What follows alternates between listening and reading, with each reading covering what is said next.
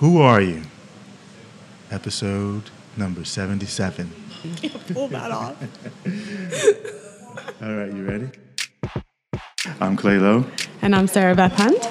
You're listening to the Havana Cafe Sessions podcast, where we get together once a week over coffee to talk about the big questions of life. Let's get into the show. Okay, so Sunday, I was sitting in my little reading chair that I do every morning, actually. But it was Sunday, and sometimes on a Sunday I like to go and start just randomly making my way around YouTube. And thanks to the lovely algorithms and the like on this, they know what you like now. They know what I like. So I saw this video that was talking about social media and how it affects your identity, which looked interesting. So I clicked on it, and I'm just trying to remember. Do you remember what was the lady whose video that I first sent you? What was her name? Nope. No, don't have it. My notes have failed us. Yeah, it has. So here it is. It was Ulrike. Ulrike? I don't know how to pronounce that. I'm sorry if she's listening to this, but we'll link it in the show notes. So I seen it. She was giving a TEDx talk, and she opened it up with the question. Basically, what she said was, she was getting ready to give the TEDx talk and sent out a Instagram to say I'm doing this talk, and it's got 27 likes. And then it was, okay, of all these the number, hundreds of people that were in the audience, only 27 likes. Basically, long story short, is what she was saying is that, sometimes we post things onto our social media feeds and they don't get any likes, or a very small number of likes considering the number of contacts or friends that we have. And then you start thinking, well, maybe that post wasn't good enough. They didn't like it. My friends, my followers didn't like that post. So you start shaping the types of posts that you might put. But she said the story that we're not completing is that we have that thing called the algorithm, and Facebook may have just chosen not to show that post to a percentage of your feed.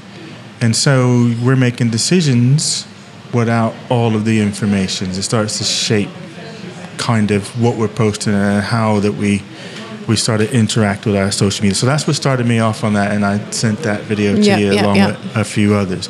And I thought it was an interesting, topics to explore, as in, how is, on a broader scale, how does technology, because I think I sent you something else that was talking about technology as a whole, how we have all this technology, the tool, even, not just talking electronic stuff, but, any piece of technology, how it begins to shape us and who we are in that. So how does technology shape our identities? Yeah. When the tool begins to shape you, I guess. We shape the tool begins to shape us.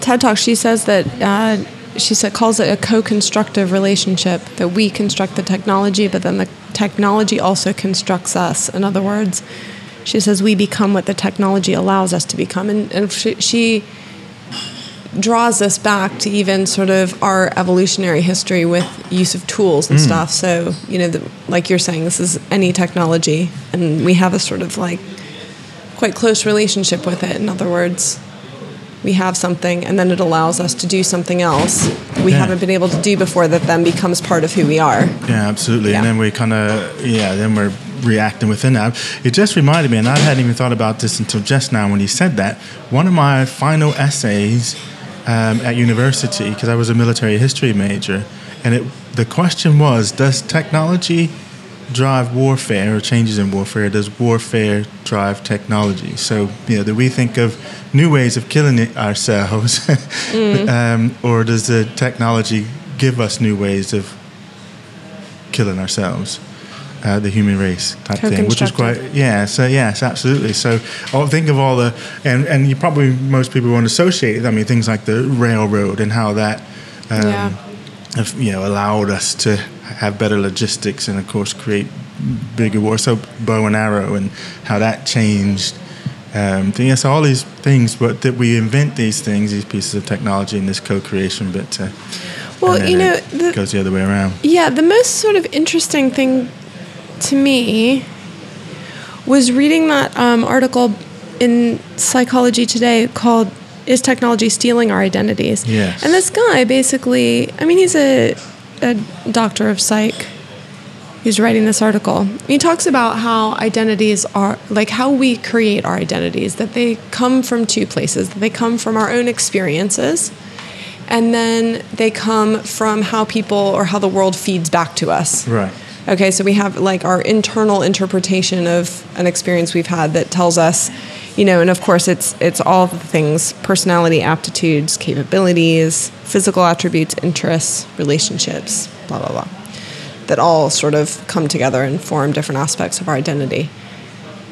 And in his article, he's sort of claiming that social media, because we've expanded our, and I suppose this is technology in our age in general, it's expanded our network. So for instance, we both live thousands and thousands of miles away from our family. Yeah. But and in the past, if that were to have been the case, like someone went off to Australia or someone went off to, you know, wherever, Europe to New World, you wouldn't have heard from people again, or you would have heard a letter once a year, basically. So, you know, there is technology that sort of allowed us to do stuff. But, you know, he's basically arguing that because our network now is so broad and beyond sort of the location that we live in, that somehow it's the external influence on our personality formation, or our identity formation is like greater than it ever was. And I just don't buy that. Like the whole article, I was just like, people have always been uber concerned about what other people think about them. And whether it's, I suppose this is where I sort of like get tired of the, like, social media is like the devil, you know, and it's so terrible and it's, you know, destroying people's communities and people's relationships. I don't know. I feel like we have a different way of connecting with people, and it's not that it doesn't have an influence, but the idea, you know, he says things like, before, our external influences would have come from people in our community and our family, and they would have been mostly positive and reaffirming and stuff. And I'm like, man, have you looked around? People have terrible, feedback from some of their family members. You know, sometimes people's parents were not super positive and giving them confidence and stuff. Sometimes they were, you know, beating them. Sometimes they were telling them they were good for nothing. Like, you know, I think it ties into the opening there, though. So it does become global. So if you look at your feed now, like, so for instance, probably less so with Facebook, because you know, there's probably more people that you know as opposed to strangers. But say if you're on something like Twitter or Instagram, which is kind of open unless you set your account to private. So you got people all around the world.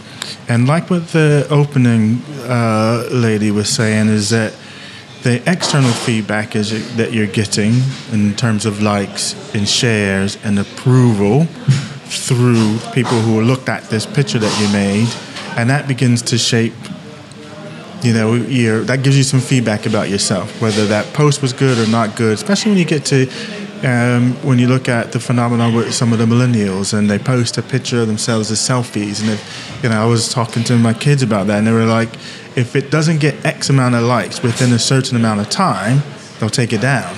That's interesting. See, I think maybe part of my problem is that I'm not totally in that zone. Yeah. So I'm not, like, that equation sort of doesn't happen for me. Yeah. But I'm also like, people used to never leave. They're like, in previous generations, women didn't leave the house without a full face of makeup. I mean, I know there's still people that do that, but, you know, people used to have to dress up to even, you know, leave the house. We talked about that with the Thoreau one as well, exactly, wasn't it? The idea that we haven't, that suddenly this is a new phenomenon of trying to present a certain face to the world and influence and only show part of who we are and feedback, and because people maybe don't like our post, how dissimilar is that to people who gave you a certain look in the past when you were wearing something and you interpret that in a certain way? 100 now, that's all. So, I mean, back in the days before that, it would have been a smaller community of people that had that kind of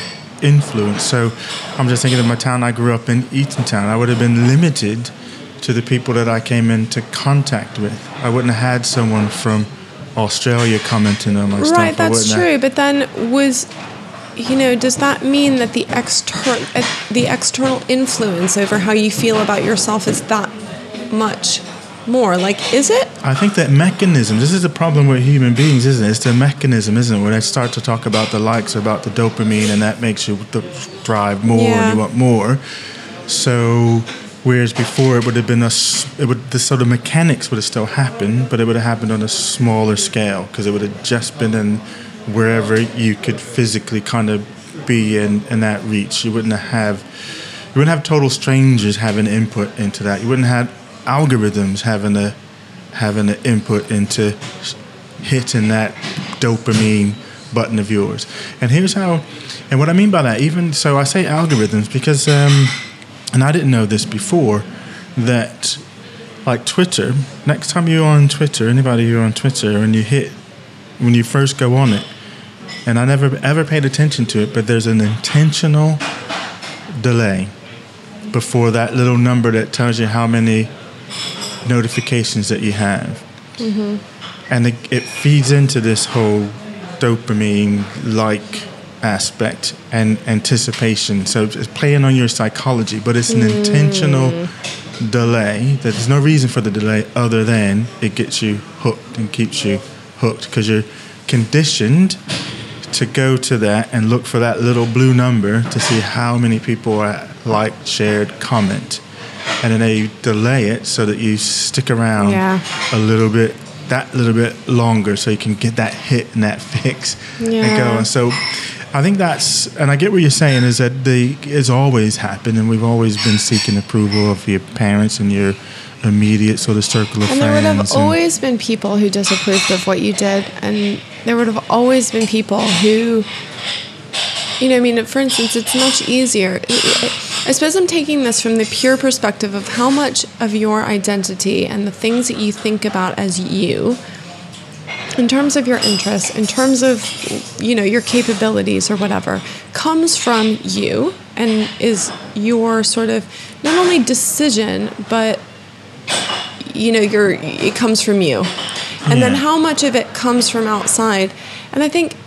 But I think a lot of it does, that's so individual as well. I just don't know if we can say, yes, now it's so much more on the external, because in previous generations, there would have been less people commenting, but there would have been a lot of people who were just a bit like you, where you're most of your identity comes from you. I imagine that the external influences on that from what you've said is... Think about it. Think about TV. Think about radio. Think about all these other previous technologies that still exist that would influence.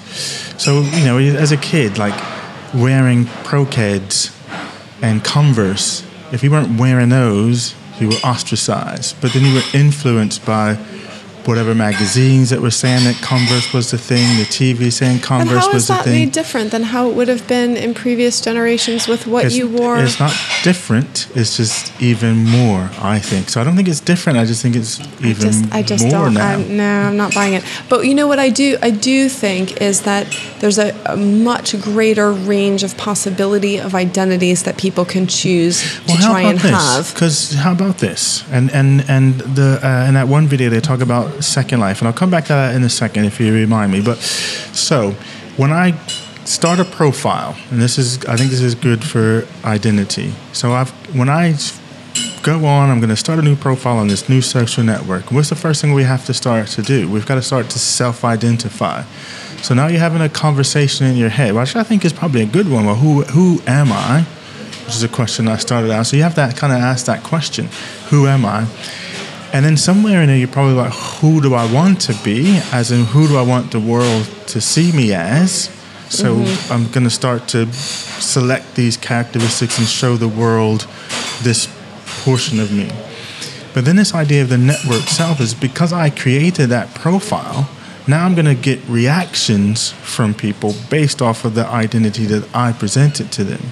And now I get into this loop that I created this identity in this profile, and now I'm getting feedback from external based off of this Yeah. profile that I've created, and then I start craving more of that.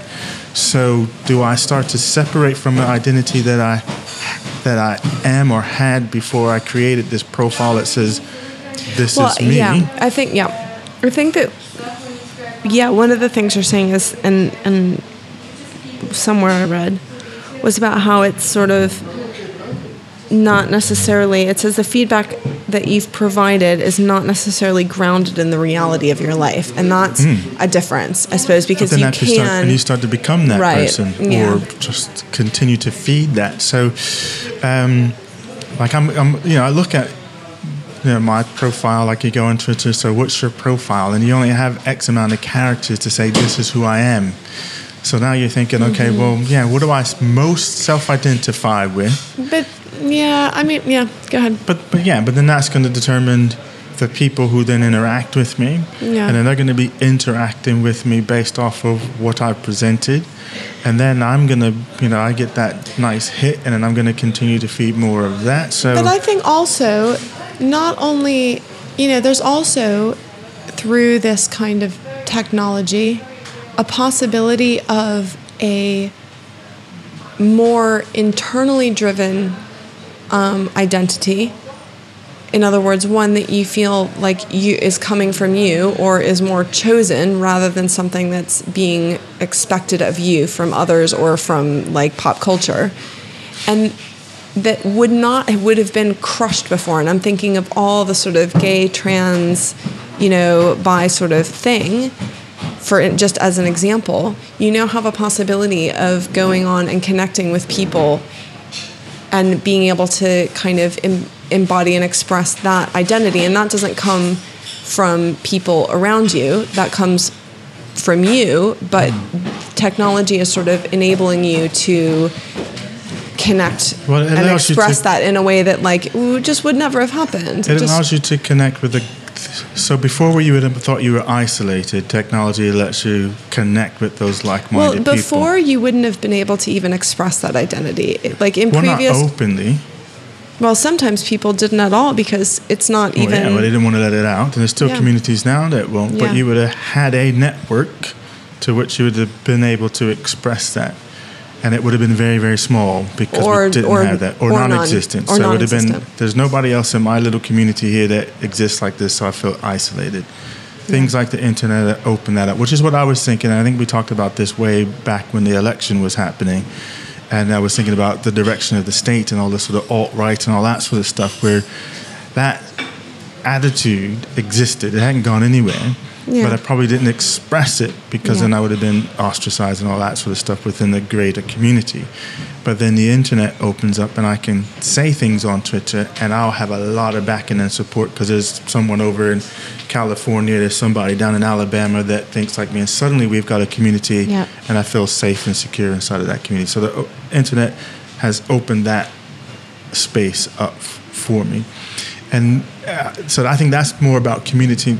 That's about your identity and being able to connect with other people that are like you, and now your community is bigger and that can feature. Yeah, I suppose what I'm saying is that when we do a sort of in our head completely sort of qualitative how much is from you and how much is put on you by this technology or expected of you by this technology, or sort of falsely influenced in some way. I'm not sure that percentage has changed. I think that it's probably worse. And this is what people are talking about with the sort of fake news, and they're talking about the sort of the funnel that you get put into. So you come on with an identity. Facebook is monitoring this. Google is monitoring this. And so, we're on this show, we like to be expansive and explore lots of different things and different sides of it. What they're saying now with the algorithms is you'll present your identity. Yeah, totally. And now I'm just going to feed you that same funnel, which doesn't allow you to branch out and to think of and see other points of view. So your worldview, in effect, even though it should, in theory, be even wider and broader than it ever was before, it becomes narrower because of what you get fed. So, and this is, and I guess back to your point, well, maybe it isn't any different from television, as in before there was only 3 channels, so you had to take what the channels fed you was popular culture or whatever was, so there's always been gatekeepers that said, this is what you need to be believing, thinking, this is what's important, and I either picked ABC, NBC, or CBS to affiliate with because they most like me. In theory, the internet should liberate that, as in I can see loads and experience things I would have never been able to see before, and maybe that expands my identity. But the algorithms and this need to make money from Google and Facebook like that. Don't you think that we always have just mostly talked to people who agreed with us? No, that's always. This is what plays on. This is what I think things like that makes it even greater. So we always had the tendency. This goes back to our evolution, though, isn't it? So we gravitate towards people that are like us.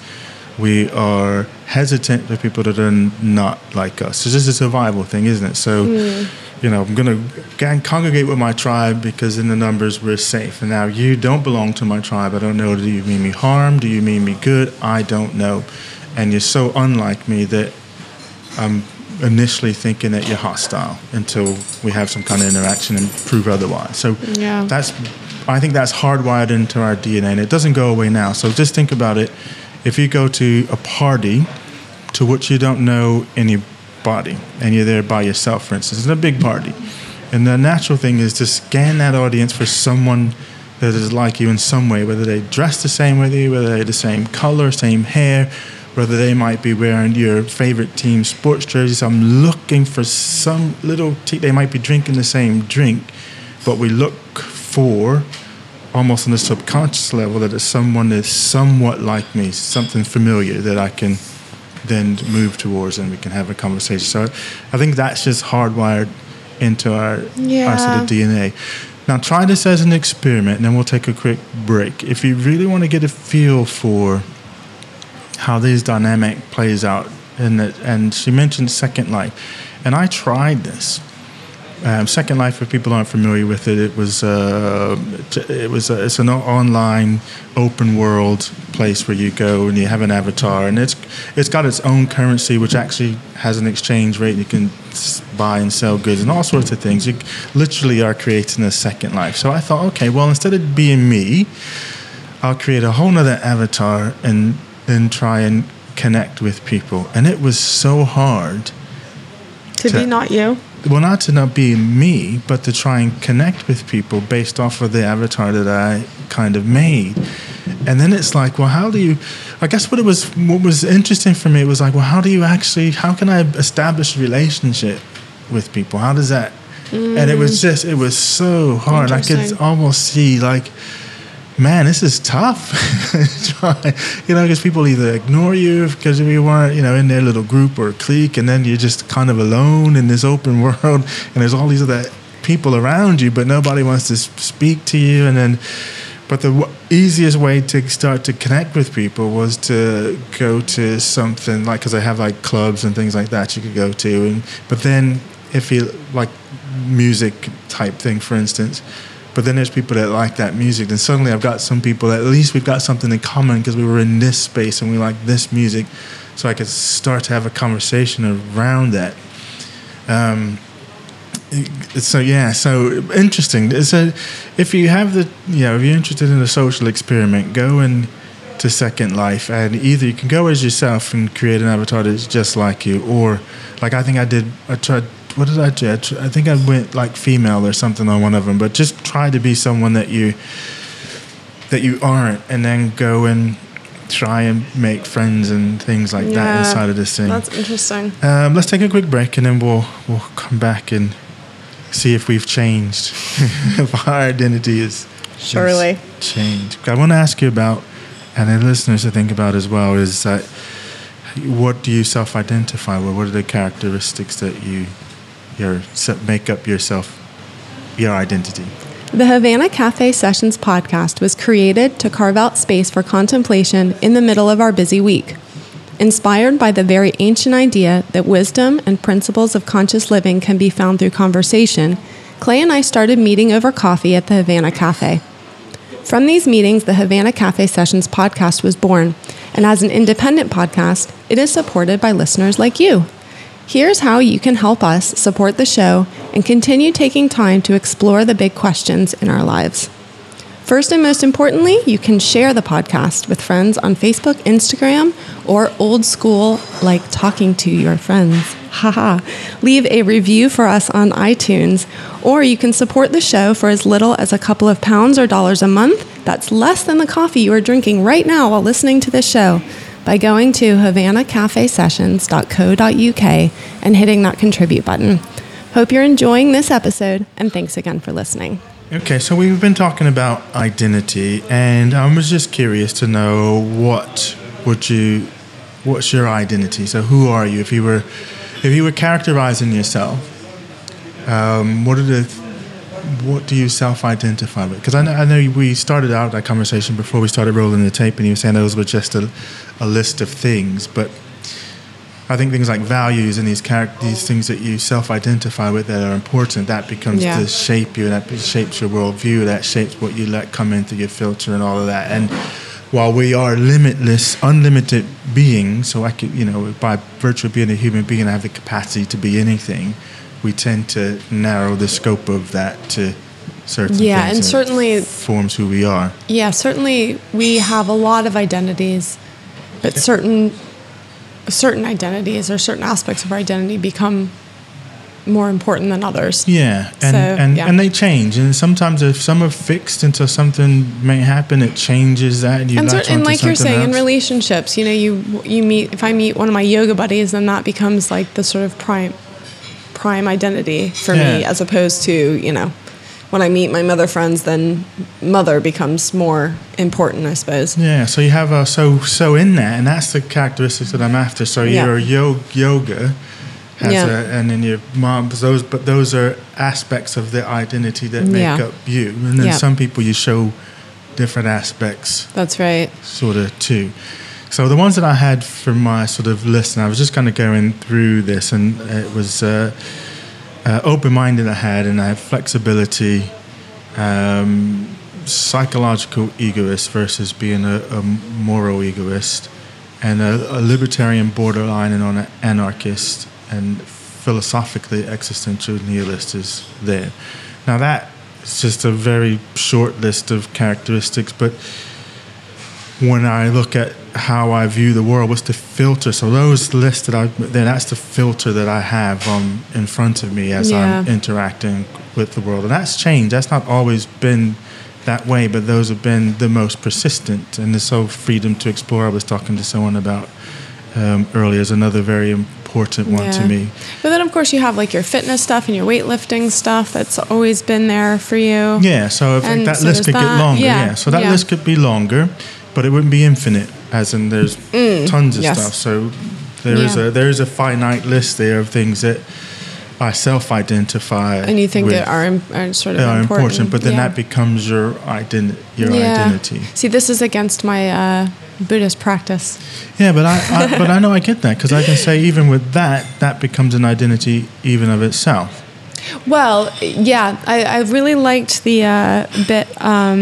There's a quote by a guy called Paul Graham who wrote an article called "Keep Your Identity Small," and it was basically about how because when our identity is threatened, we tend to become defensive and resistant if we keep our identity small. And I suppose by that... That's why I put flexible on mine, by the way. I read that same interesting. Article. Yeah, because I think that, there's a way that we can both accept that these are my interests and this is what I think of myself as, but you can hold these things in a tighter or looser way, and sort of become, there's sort of a, I've always sort of hold these sort of loose. Yeah. I mean, I could give you a list of things, but, I think. Well, what's your list? Come on. So I think, I want some. Being a woman, being a mother, being, this is American over here becomes kind of an identity that is often put in my face. Yeah. And yoga and being a writer. Buddhist. Yeah, Buddhist and Yeah, I think even within mother, I think mother of sons is sort of a thing that I've sort of been required to embrace. But what I was also reflecting on is that there was this bit about how we also have many aspects of our identity that we don't realize we have or that we don't consider as important. And I think often, or the part of not recognizing certain aspects is often when we're in a position of being like in the sort of what is a normalized identity. So for instance, if you're heterosexual, your sexual orientation as an identity isn't necessarily very important to you. You don't have to sort of present that because that is what is considered normalized. And so, that you haven't questioned or explored. Right, indeed. And, so there's all kinds of different things like that, whether it's racial, whether it's gender, whether it's sexual orientation, whether it's all kinds of stuff, class. And I find that really interesting, particularly because I was having a conversation with one of my, really, really one of my best friends, who is a woman, and she's married to a woman. And she was sort of saying how, despite the fact that she's been in this relationship and with before that another woman, so I mean, in a gay relationship as long as I've known her, she says she probably has to come out to people once a month at least. And, it sort of makes you sort of reflect on the sort of external versus the internal, and how sometimes an identity that becomes less important to you because she's just in her relationship, raising her kids, like doing her thing, going to work, whatever. But because this part of her identity isn't the normalized part of an identity, then that, it's almost like for me with, it's not, but, that sort of works in the same way with the American thing. I don't necessarily feel like this is a really important thing to assert all the time, but it becomes something that others ask me to assert because of my accent and because it becomes really obvious really quickly that I'm not born in this country. And for her, it just sort of made me reflect that a lot of times people are asserting an identity and becoming and putting it, up there because of exactly that sort of issue. So if somebody is transsexual and So the thing that comes in, because it's sort of it has to become like a big identity because you can't just be yourself and everyone's just cool and stuff. Because that's my question is almost a why, because I've been asking this question a lot. Like, so for me, the whole sort of sexual identity thing, I think, well, why do we even have to make it and why is it even an issue? Why do people have to? So I would never ask her be a friend if I met her whether she was gay. I would have been actually really. I think this is changing.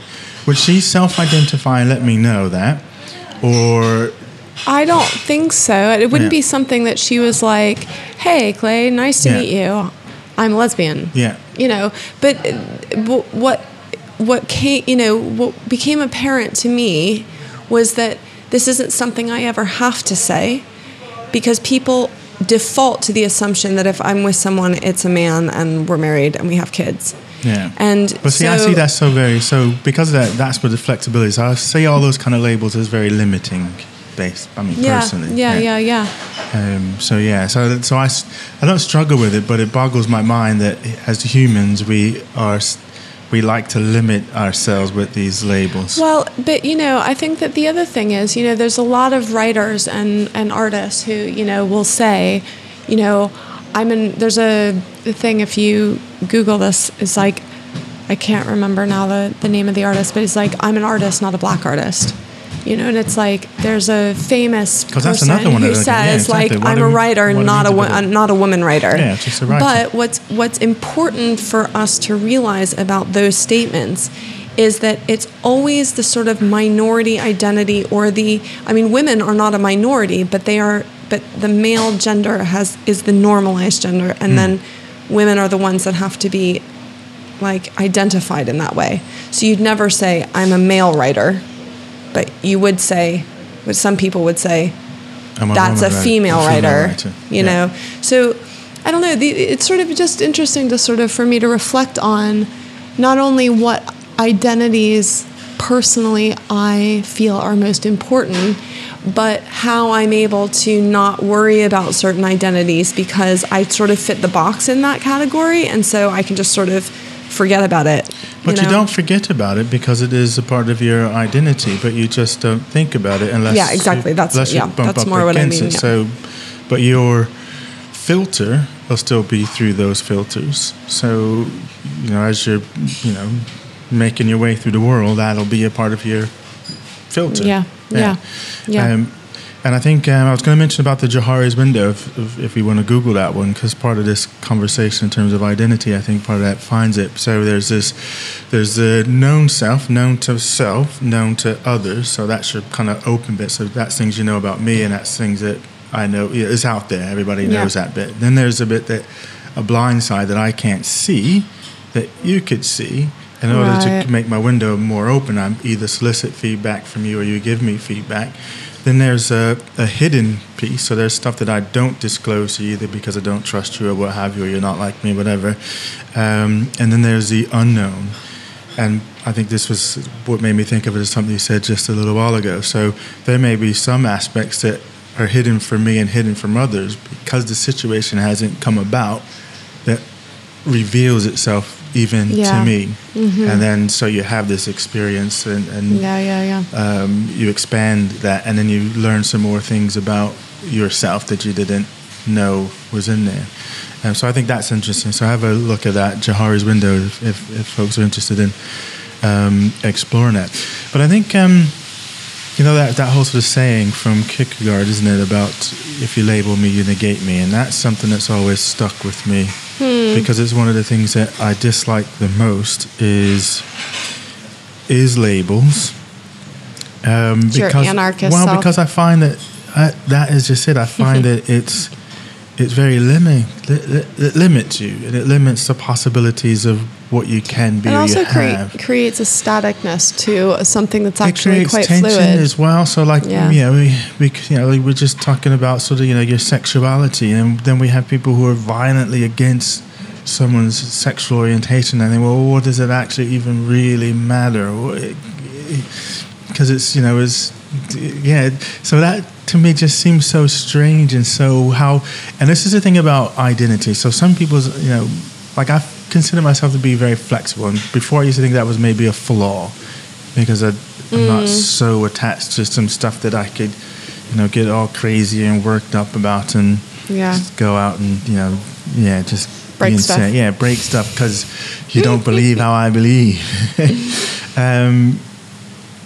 So that's always just boggled me about people in general, that we could latch on, and maybe this is the whole Buddha thing, whereas I think there is no idea. It's all why it's just emptiness. It's just a thing, Well, I think that doesn't matter at the end of the day. You've seen your kids go through this social media thing a bit more than I have yet, because mine are a bit younger, and I think that maybe that's the other thing, is that I don't really know yet how the technology is going to shape identity and have but you've laid the groundwork for that already, though.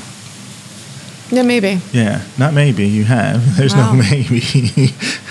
You've laid the groundwork for it now. What's going to happen is how it plays itself out. How the groundwork you've laid is going to play itself out back. It's always the mother's fault. But not you, but you and the sort of parents. Aren't you? So you guys have laid the groundwork for it now. What's the unknown factor for you now is how that's going to play out. But then if what this guy is saying in the article about the external influence on our identity and our perception of self is much greater than it used to be, then I don't know. I suppose what I'm saying is that for me right now, my world says, there are some people that are always going to be more influenced by external stuff. Like there's always people that are more affected by the fads. They're more worried about what people think about them. And then there are people like you, Clay, who don't care. And but I think no, I don't mean it in a bad way, but it's like there are always going to be people who are just a bit more sure of themselves and who they are within themselves. Do you know what I mean? And Yeah. you know, who aren't going to be that influenced by the likes or the not likes or the But it's a lonely whatever. world, though. You become a lone wolf, don't you? Because a human, we're a herd animal. But I mean, it's not to the exclusion. I mean, like you said, it's not that you don't care at all what people think, but it's just that it's not. But it does as make it much of harder a- for you to identify with to have a tribe or a community, let's say. So, yeah. So I think it can be a lonely space being in that way. Yeah. Yeah. I don't know. I just feel like, I don't know. It'll be interesting to see I sort of think the 'cause next generation the that thing comes is- up who have grown up with this, because But it's as you say, though, it hasn't changed. It's the underlying psychology is always the same. It's always been there. Social media has just made it bigger. So with the kids, I've watched, haven't gone through that bit. What happens in real life, it just flows out online. So I remember one of Brittany's friends, nice girl, but she really struggled for a time. So where the kids maybe ostracize her in real life, but not as nasty as they did once they got out of school and then were online. So, it was worse because it can be even more horrible in this sort of online sort of space. And then, for some of them, it makes it even, I'm getting it, junk from school, and then I come and then I want to go on Facebook, but then I'm getting all this stuff from all these other people. Yeah, so my news feed is being filled with all this hate stuff that then drives me off of it, which then disconnects me from other people. my Yeah, other sort of totally. community. So I think Yeah. the underlying piece, that hasn't changed. The psychology of it and the things that's Yeah. driving it, that's just been the makeup of humans.